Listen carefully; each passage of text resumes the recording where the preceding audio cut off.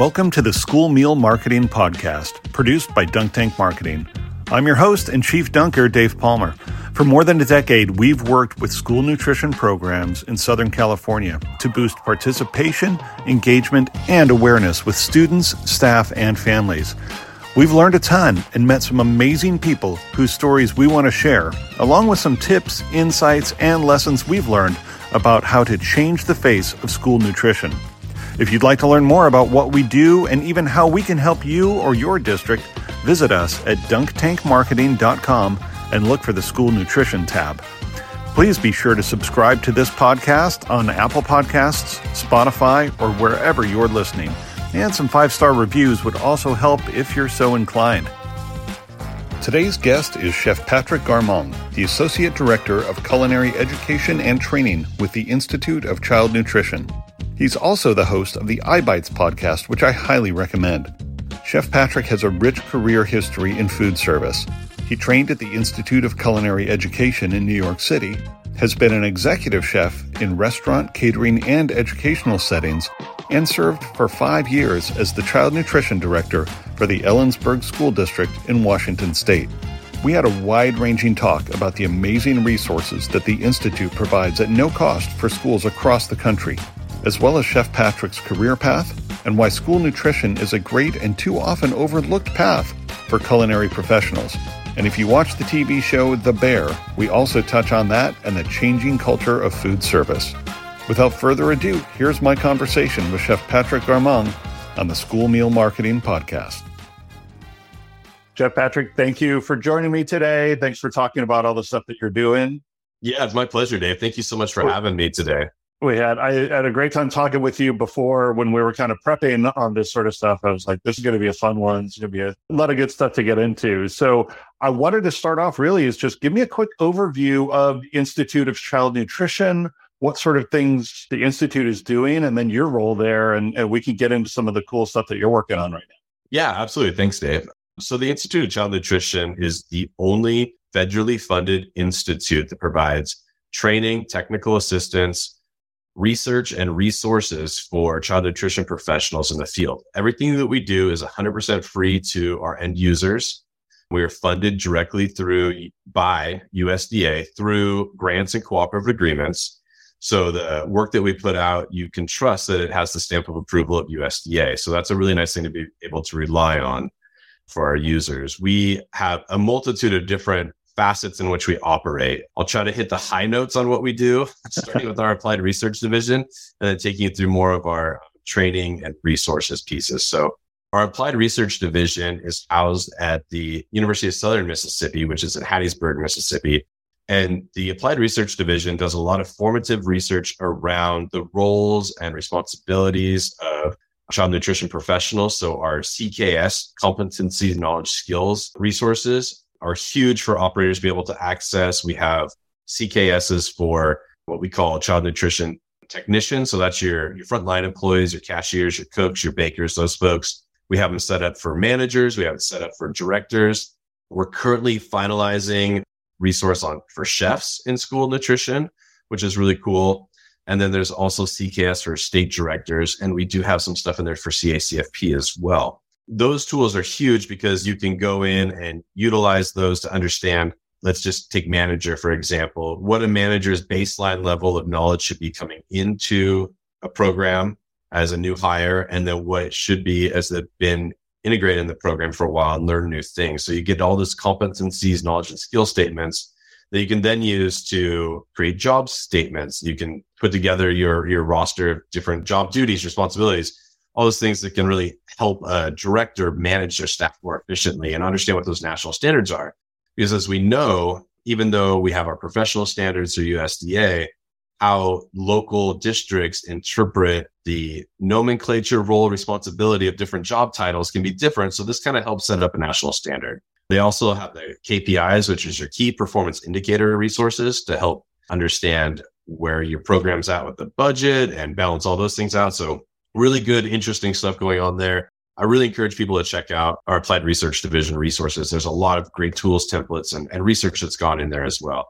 We also have our archives, which the Institute houses the only, at least to my knowledge, archives in the nation that collects the history of child nutrition programs around the nation. So we've got a wide variety of different resources there. We collect oral histories from the pioneers and leaders in child nutrition to reflect back upon their time within their programs and the journey really that happens and the growth as these programs continue to evolve. The way it started when it was first signed into law by Truman up to now, I mean, the program's shifted several times and grown substantially. So those are kind of two of our divisions that folks don't necessarily know a lot about.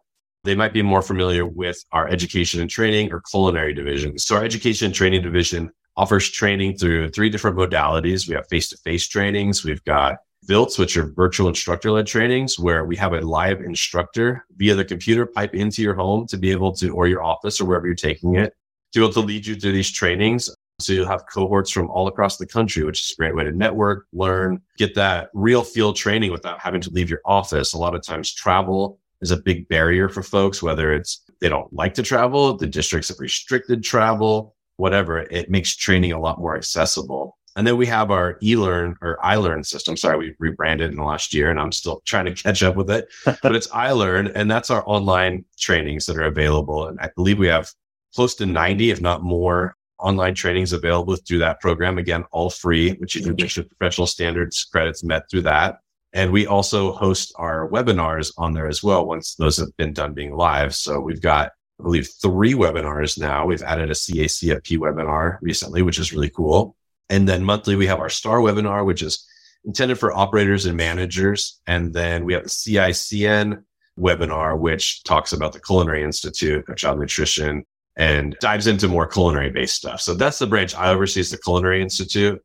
And I can really speak to a lot of what's going on there more than I can in some of the other branches. But I do know that darn near every facet of child nutrition is being touched by our education and training branch, whether it's leadership, meal pattern, food safety, you name it. They're out there on the front lines, gathering the information from operators to identify best practices, what's being implemented in the field, bringing that back and putting it into resources that are available to our end users free to really identify the best way to implement policy changes, regulation changes, all that stuff. You're answering some of my questions on like within those 90 training segments. Yeah. It sounds like that it is really covering a broad spectrum of everything from sort of technical to practical implementation of all those things across the board. Yeah, absolutely. And one of our biggest online courses now, I say biggest in terms of usership, is we have civil rights on there now. And civil rights, as we all know, is an annual requirement.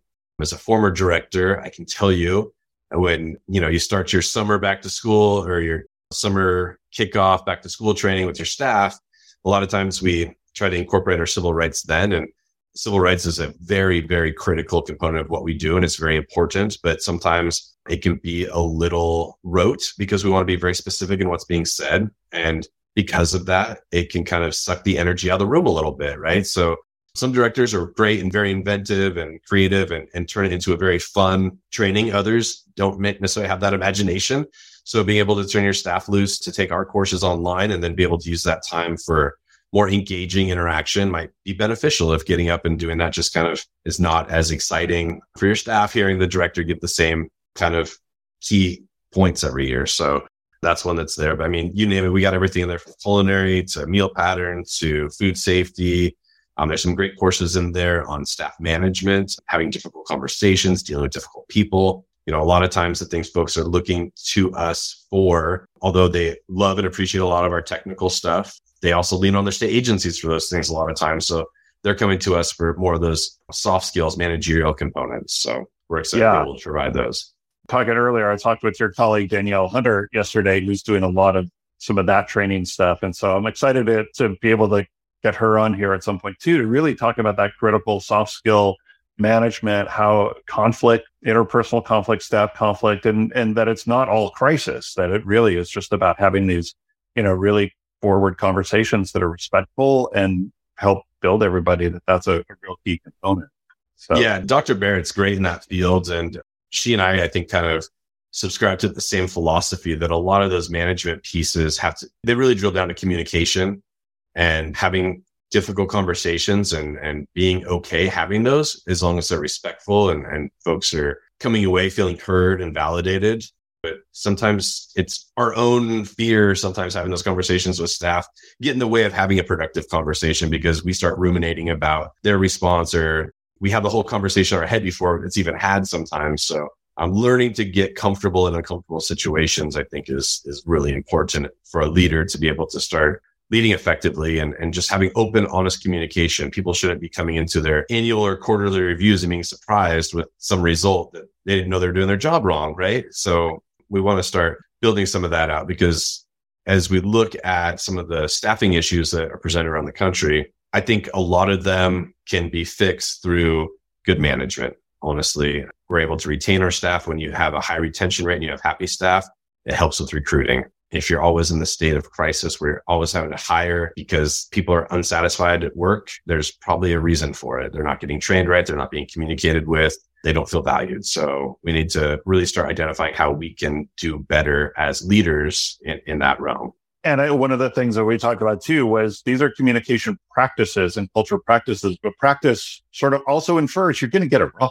100%. So you're gonna fumble through the same way any of your technical skills. You're going to do it wrong 1,000 times before you really master it. Absolutely. That is an encouragement, not so much like, oh my gosh, I made one mistake. I've got to shift back the way I communicate. No, keep pushing forward. So yeah, no, I mean, an acronym I learned in the last couple of years, I'm not even sure where I got it from at this point, but the word fail is first attempt in learning. And that kind of just stuck with me. And it allows that space to know that like when we try something, it's not always going to go right, but as long as we learn from it and change behaviors and apply what we learn, then we're going to succeed eventually.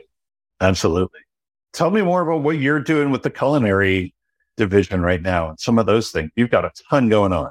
Yeah. So the culinary division we do have a lot going on. So the culinary division got spun up in 2018, and the first year or so, it's really spending time putting together the infrastructure, looking and examining it, how we could be most effective to folks in the field. And we had a bunch of great ideas and proposals and plans laid out, curriculum in development, and then the pandemic hit. And the way all of us began to interact, learn, experiment with different types of learning, experiential learning processes, we kind of had to go back to the drawing board and really start focusing out on the fact that travel had become a bigger challenge for folks. So coming to the Institute for a week-long, in-depth, hands-on training may not be the right approach anymore. Getting out to operators in the field might be the better way to do it, or using VILTs to be able to have bigger output. So we really started breaking down everything we were doing and putting it into small, digestible formats. So the first thing that we launched in terms of training, and we're so grateful to the John C. Stalker Institute in Boston for allowing us to adopt their training, is they call it Back to Basics. We renamed it into Menus of Flavor. And for us, we follow some of the things that they did, but we've incorporated as well a component that we call Culinary Basics, which goes over, to me, the foundational components that every frontline staff member that's even working in a kitchen should understand before they even touch a knife or anything. And so we go over how to read and utilize a standardized recipe. A lot of folks don't understand how to read those recipes. So understand the components, why they're there, how to utilize those is important. Weights and volume. To me, weight and volume should be mandated annually, just the same way civil rights is, because the way our programs operate, and we serve things in quarter cup, half cup, full cup, ounce equivalents, all these different components that are very confusing mathematically to a lot of folks. And you get things inverted, or a lot of times getting folks to realize there is a difference between weight and volume and how they apply is really critical. And then finally, one of the other components of that is mise en place, understanding how to set up your workflow, not just for the day, but for the week and the month, and looking at how you can be more efficient in the kitchen, setting yourself up with good routines and good work habits. It reduces the stress on the body. I mean, it's been documented that a school nutrition cook can take anywhere between 14,000 and 20,000 steps in a day. A lot of that can be minimized by proper planning, not going and gathering things one at a time, using our carts and gathering things. So anyway, we go through that. I can get off on a whole tangent on mise en place. We use that also as a foil in terms of teaching different global cuisines. So we have one that focuses on Mediterranean, one on Latin fusion, and one on East and Southeast Asian cuisine. So those are great 4-hour trainings, really useful as like a good refresher, back to school training, kind of a kickoff, or mid-year, like, hey, we're noticing we got some issues with compliance, so maybe it's a good time to bring this in, and also start talking about maybe how we can start adapting our menus to be more inclusive moving forward. That's just one of the training options. We're also going to be releasing, hopefully in the next few months, I believe there's 7 or 8 standalone trainings that average from anywhere between 2 to 6 hours, and they go over a variety of different things. So we have one that's just focused on culinary keystones, so we call it. So it's like that culinary basics, but it's more in depth. It's a longer training. We have flavor profiles. We have labs on meat alternate cooking, grain cookery, bringing in produce and how to properly cook it, prepare it, using your machines, all those kinds of things. Yeah, so I mean, those are just a few of those different trainings. The one I'm really excited about right now in training, especially with being able to provide more accessibility to operators in the field, it's called Culinary Quick Bites. So we launched the first, I believe, 13 of them a few months ago. The next set should be up here the next day or two. And those trainings focus on a specific skill set, and they're 15 minutes in length, and it's facilitator led by the on-site food production lead, manager, director. Again, every district has slightly different nomenclatures for who oversees food production. But the basis of it is that there's talking points for whoever's facilitating the training to kind of go over with the staff. Then there's an embedded video that goes over the specific skill set. There's also an infographic that then has visual cues on how to do the thing that we're talking about. And then there's a short activity at the end. So the first phase is all knife skills. So I believe there's somewhere in the ballpark of 20 to 30 knife skill trainings.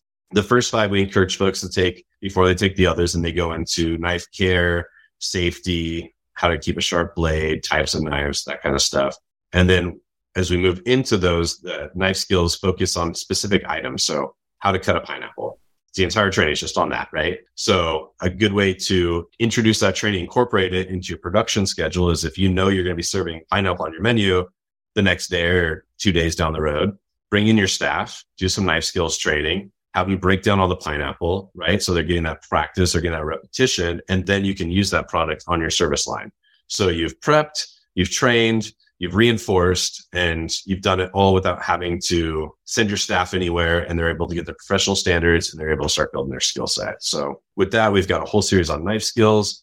We've got a small series on flavor development, a series on kitchen efficiency. So how to properly utilize your vertical choppers, how to properly set up for large scale production in terms of kind of creating an assembly line, things like that. And then the final series, which we filmed, is focused on basic cooking techniques. So we go over how to brown ground meat. It seems very basic, but some folks they don't understand that. They don't know how to do that. And if we're not browning the meat all the way and we're just kind of cooking it and kind of steaming it more or less, we're not developing flavor. And when we work in programs where we do have regulations that restrict the amount of sodium, fat, things that in the Western diet are perceptions of flavor, we need to use the food to draw out the natural flavors in there by using proper cooking practices. So there's those components. So those are kind of some of the immediate training that's school focused.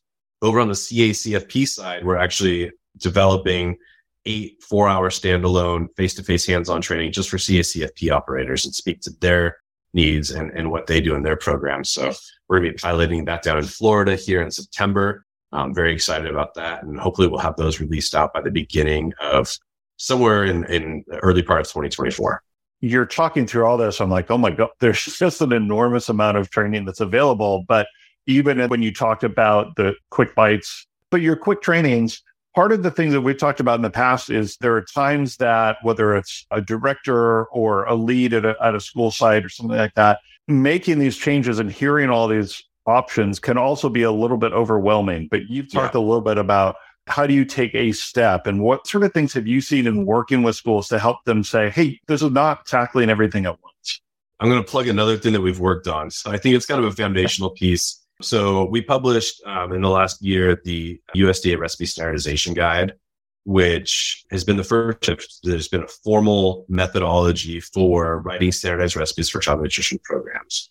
So I guess my jump off point for any director, manager, chef who's looking to start making these changes is go there and understand how to actually put together a standardized recipe in a way that is meaningful, useful, and is going to pass your administrative reviews, right? So that's kind of step one if you're starting to look down this path. from the director level.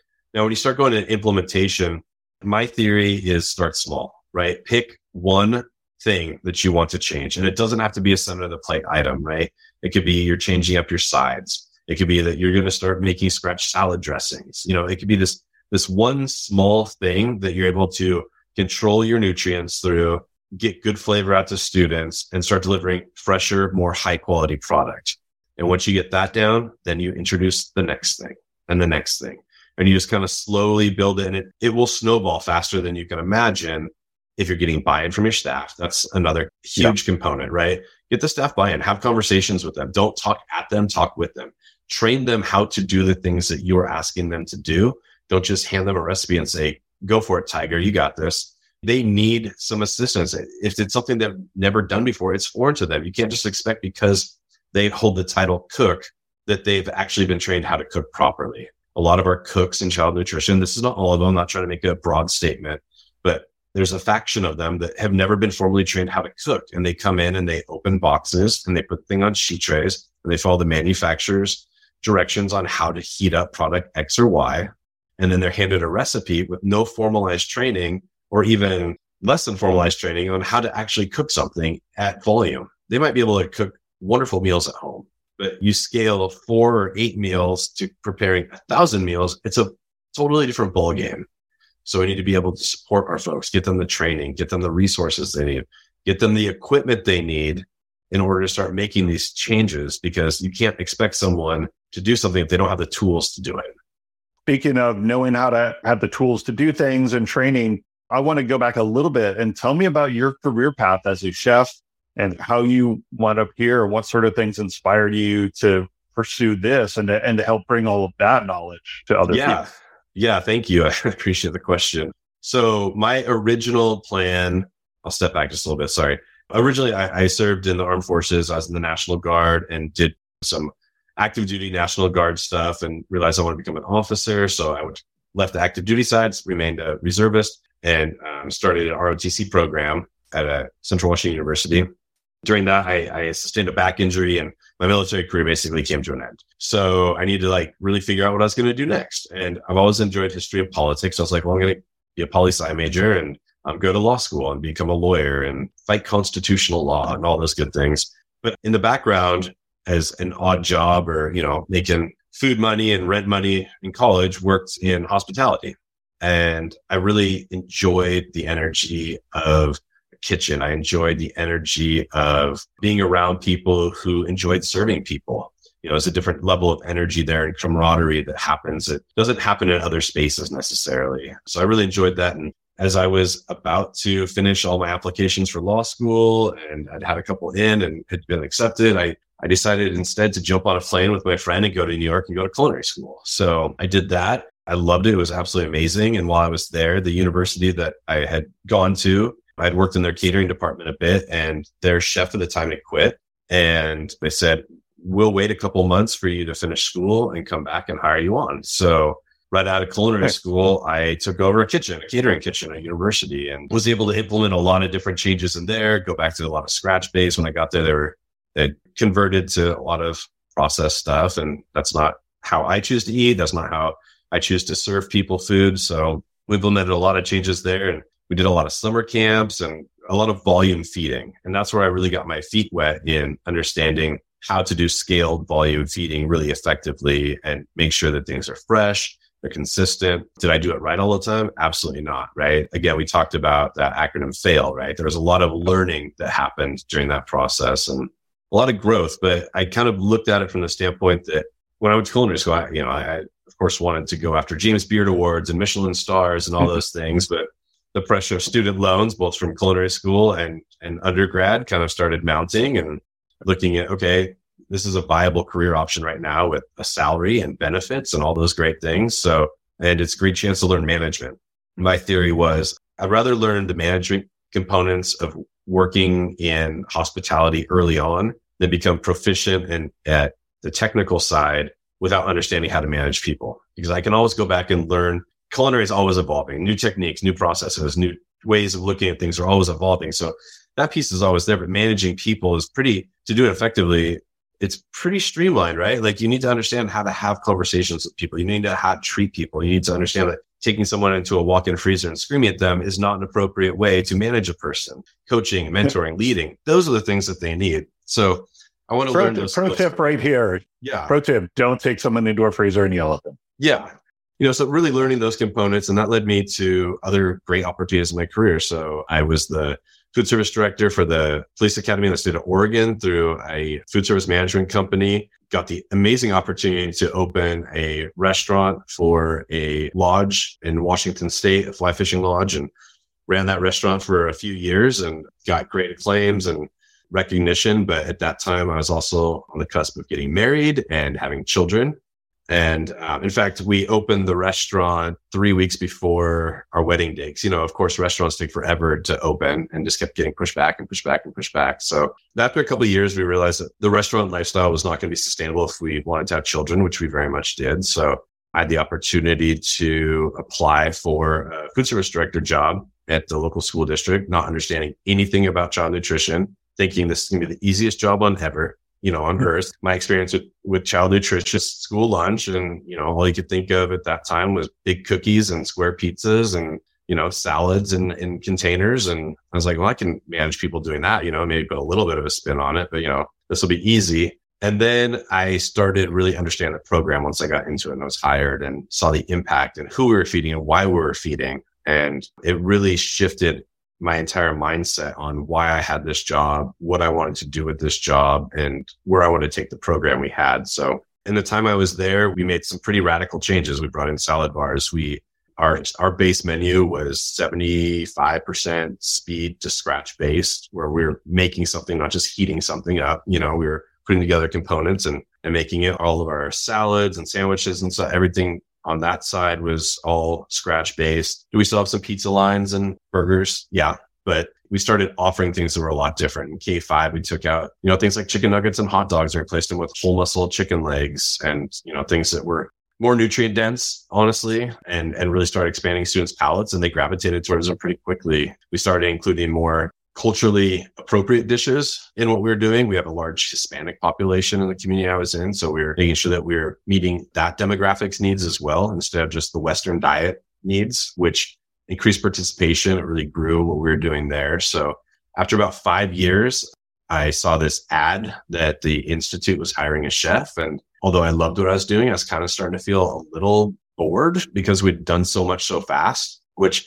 is not a model I recommend, but it's just the way it happened. We had a small district, so you could be more nimble in the changes we made. But I was like, I'd like to be able to apply what I've done here and help share that out and have a larger impact. So without even telling my wife, I submitted my resume and my cover letter and thinking there's no way that they'll ever get back to me. I'm just a director in a small district and I'll just take a chance. And lo and behold, I went through 3 interviews and got a phone call on our anniversary saying, you've been selected and you have to move to Mississippi in the next 6 weeks if you want the job. So that was a fun anniversary conversation to have. But no, I was super excited. My wife was on board and we went down and looked at houses. And a few weeks later, we were down in Mississippi and worked at the Institute. And it's just such an honor.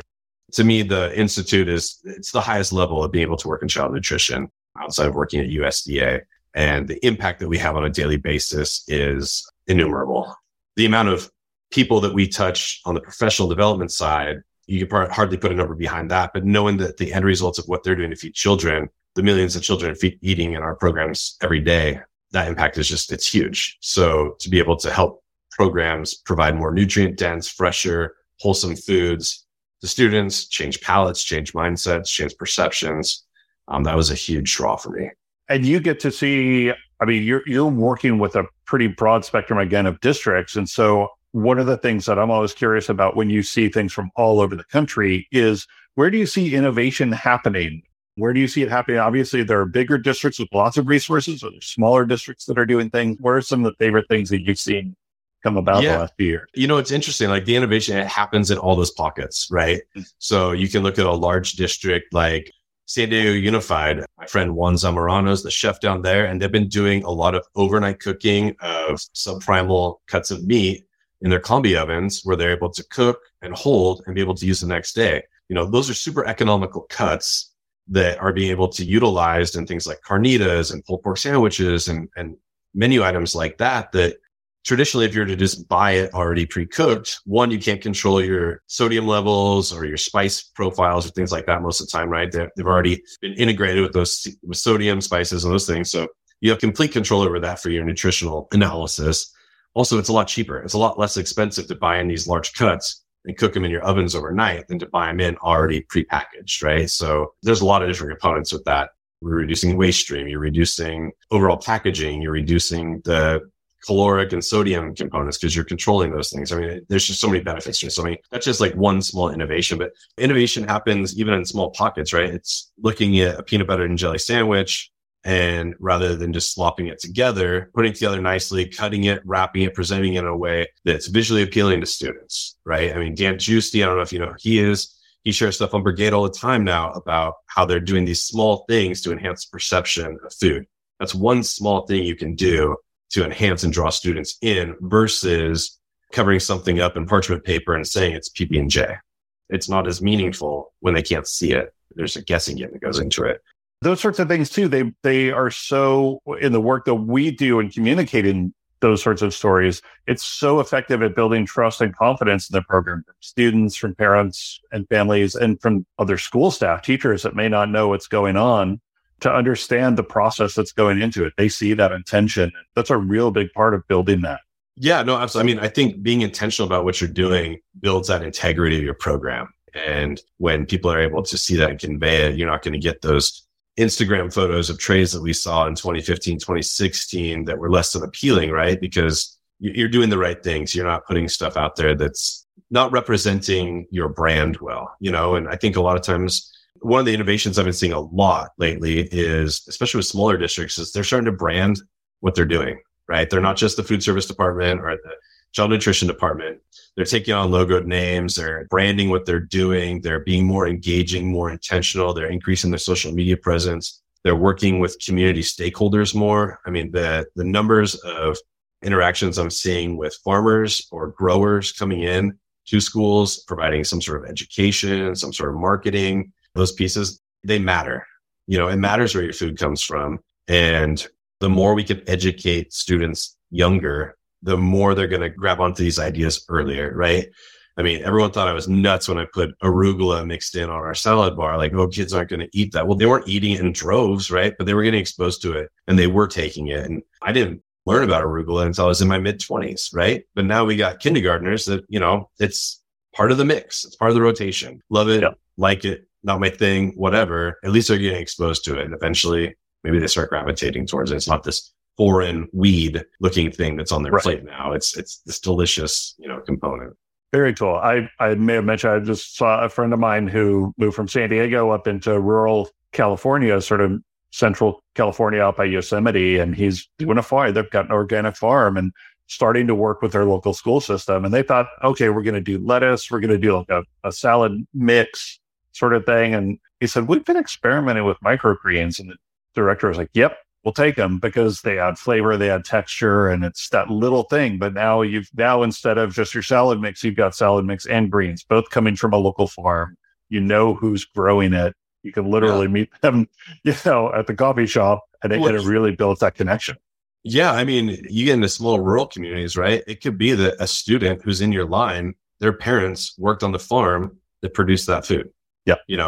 You can't get any more of a connection than that, right? I mean, sometimes even in high school, it might be the students worked that morning on a farm or in a field or whatever, and we're part of the harvest that's going to be served later that week in your school. So, drawing those connections is absolutely huge. Honoring and respecting the foods that we're bringing into our programs, making sure they're nutrient dense, making sure that they represent how we want to be viewed as a department, as a program is absolutely huge. Thank you so much for doing this. I want to respect your time. I could talk with you for hours, which I think we already have in some ways. But what sort of things, like looking ahead, obviously you've got more training segments. I think you mentioned that you're looking to add to your team regionally, potentially. What else can people be on the lookout for? And then how can they find you? How can they access all of the stuff you're talking about? Yeah, absolutely. Thank you. Yeah. So we've got some funding through USDA to start expanding our outreach. So currently there's 2 chefs that work on this program, myself and Chef Garrett Berdan. We're going to be adding 3 chefs in the next year, or we're going to try to stage them out regionally around the country to support those efforts. Their jobs will be not only to provide training, but also start adding some technical assistant components into what they're doing. So if a district is having trouble implementing a practice, they can get a hold of their regional chef and they can either go in or set up a Zoom, or, there'll be different ways that we can kind of help provide that assistance to help them get that ball rolling, right? We're not going to come in and rip your whole program apart, tell you you're doing everything wrong. We're going to help you meet your end goals. And sometimes that's just one step at a time. On top of that, they will be, speaking of, trying to buy things regionally, locally, all those things. They'll have better information being in their region of who's doing what, how to help make connections, working with the state agencies, state agriculture departments, and regional offices to get more information out there, look at things from a more regional standpoint than maybe, the national standpoint that we're currently looking through. So trying to provide more in-depth help than maybe we have been able to before. On top of that, though, we're developing a week-long onboarding program for chefs coming into schools that goes over a lot of the policies, regulations, implementation components, as well as the soft skills that are really needed in child nutrition. Coming from restaurants, it's not always a hand in glove fit when some chefs come in, right? They need to understand that they're not getting in staff that has maybe a high level of cookery experience. They need to train them up. They need to mentor. They need to coach. They need to be somebody that helps lead change, doesn't demand change. On top of that, we're also in the process of putting together a toolkit for menu planners, directors, chefs on how to start incorporating more culturally important, culturally relevant foods into their programs, templates and tools on how to have those conversations with community members, how to host open houses to bring people in to talk about your program, talk about this is what our menu looks like now. How could it look better, represent your needs, your diversity better? So we're really excited about working on that. We have got consultants from around the country who are operators that are helping with that. So we got folks from the Northwest, East Coast, Mid-Atlantic, Southwest. So, good representation and a lot of diversity in it. So we're really excited about that. And we're just continuously pumping out new projects. We got the podcast, the Mix Up. We've got our webinar series, which happens monthly. Chef Garrett leads that. It's an incredibly great series. This upcoming one, we're really honored to have Bertrand Weber from Minneapolis Public Schools and Chef Brandy Drebelis from the Chef Ann Foundation coming and talking about those foundational pieces into getting into scratch cooking. So if you're listening to this and interested, please check out that upcoming webinar. It'll be really great. And if you miss it, it'll be available on the iLearn through the ICN, through our learning management system. So you can check it out there as well. If you are interested in learning more about what we do, come to theicn.org. That's our web address. We have a landing page that's got a plethora of information. So check that out. On there, we also house the Child Nutrition Recipe Box, which is the USDA recipes. There's some really great new recipes that are coming out. That were part of the, I believe, 21-22 USDA grants to the states on recipes that use regional different ingredients. Most of the ingredients, though, because I've seen a lot of the recipes, you can source nationally, but they're just maybe a little bit more indicative to that state. So, but they're great recipes and they follow the USDA recipe standardization guide, which that whole project was kind of a catalyst to say, let's get something formulative and standardized to help operators meet the criteria in developing recipes the right way. So we're really excited about that. And then we also have the Child Nutrition Sharing site, which is where operators, state agencies share some of their resources that they've developed, tools, templates, et cetera. So there's a good chance if you think you need it and you want to develop it, go check out the Child Nutrition Sharing site first, because someone may have already done it and shared it. And that way you're not reinventing the wheel. You might just need to tweak it for your own needs. So really encourage folks to check out the Child Nutrition Sharing site. Awesome. Thanks. I got one more tangent I want to go on, and I don't know. No, you're fine. You're fine. Do you watch The Bear? Yes. Yeah. I don't know how much you get asked about that. I love it. And being from Chicago, it just makes me want Italian beef all the time. But I'm curious, because you mentioned earlier, I want to get the James Beard Award and the Michelin star. And of course, that's playing into the plot line of season 2. But what, with the sort of chaotic atmosphere of the kitchen, how true to form is that? What's your experience in that? I think that it might be one of the more accurate representations of back of the house that I've seen in film.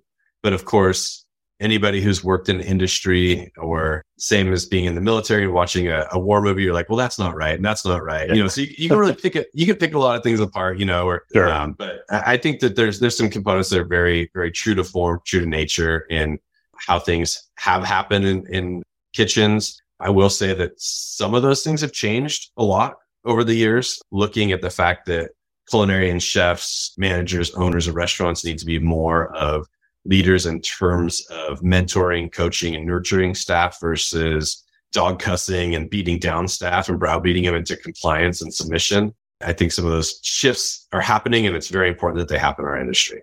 Part of the reason when we're talking about school nutrition as a potential career path for people in culinary, and that's where, I think the Bear has been it's a touch point for a lot of people, obviously, but to look at that and also say, like, there was something in the new season where he was talking to Sydney and saying, if you want a Michelin star, you have to care about everything more than anything. Yeah. Was the quote. And there's part of that that's like, wow, this is this driven, single-minded, inspirational thought. And then there's another part of that where, as you were saying, it's like, I still want to have a relationship and a family and these sorts of things. And so trying to balance those things out, but also finding the reward of, maybe it's not in a star, but it is in thousands and thousands of kids eating millions of meals that you've changed their life. And so, yeah, no, absolutely. I mean, you have to figure out what your why is, right? And what you're willing to sacrifice, what you're willing to give up. Is it a sacrifice or not for you? For some people, not having a family is not a sacrifice.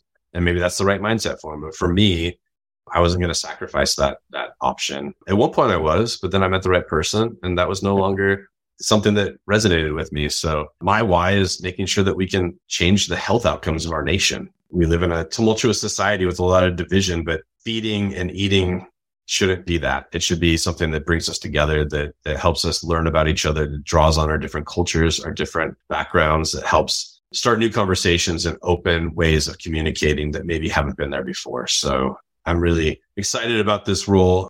One of the things I do want to mention, one of those roles of those regional chefs will be to start liaising with local culinary schools and programs in those areas that are pushing the envelope and doing more and more with culinary, to be able to be extern internship sites for culinary students, to start exposing them to this career path. Because not all schools, I don't want to throw anybody under the bus, but a lot of schools, they still focus on getting those stars, and they don't talk about institutional cooking or commercial cooking in the viable job paths that are here in child nutrition. I mean, most of the time you're either a full year employee or you're a 9-month employee. Most of the time you're getting benefits. You've got status, or, a static job, a steady income coming in. It's reliable. Restaurants come and go. Most restaurants aren't giving you benefits. This is a great place to come and have impact, still work on your trade, and have a sustainable life. You're not working the buffet on Christmas anymore. I mean, those are things to think about. Awesome. Well, thanks for going on that tangent with me. Oh yeah, my pleasure. That show is it's so all encompassing, and so, like, so many of my friends watch that. So many of the people I engage with watch that, and so it really is it's even a great conversation point for this field, for school nutrition, and to talk about what the differences are and the sense of purpose. And so I appreciate you following that trail with me.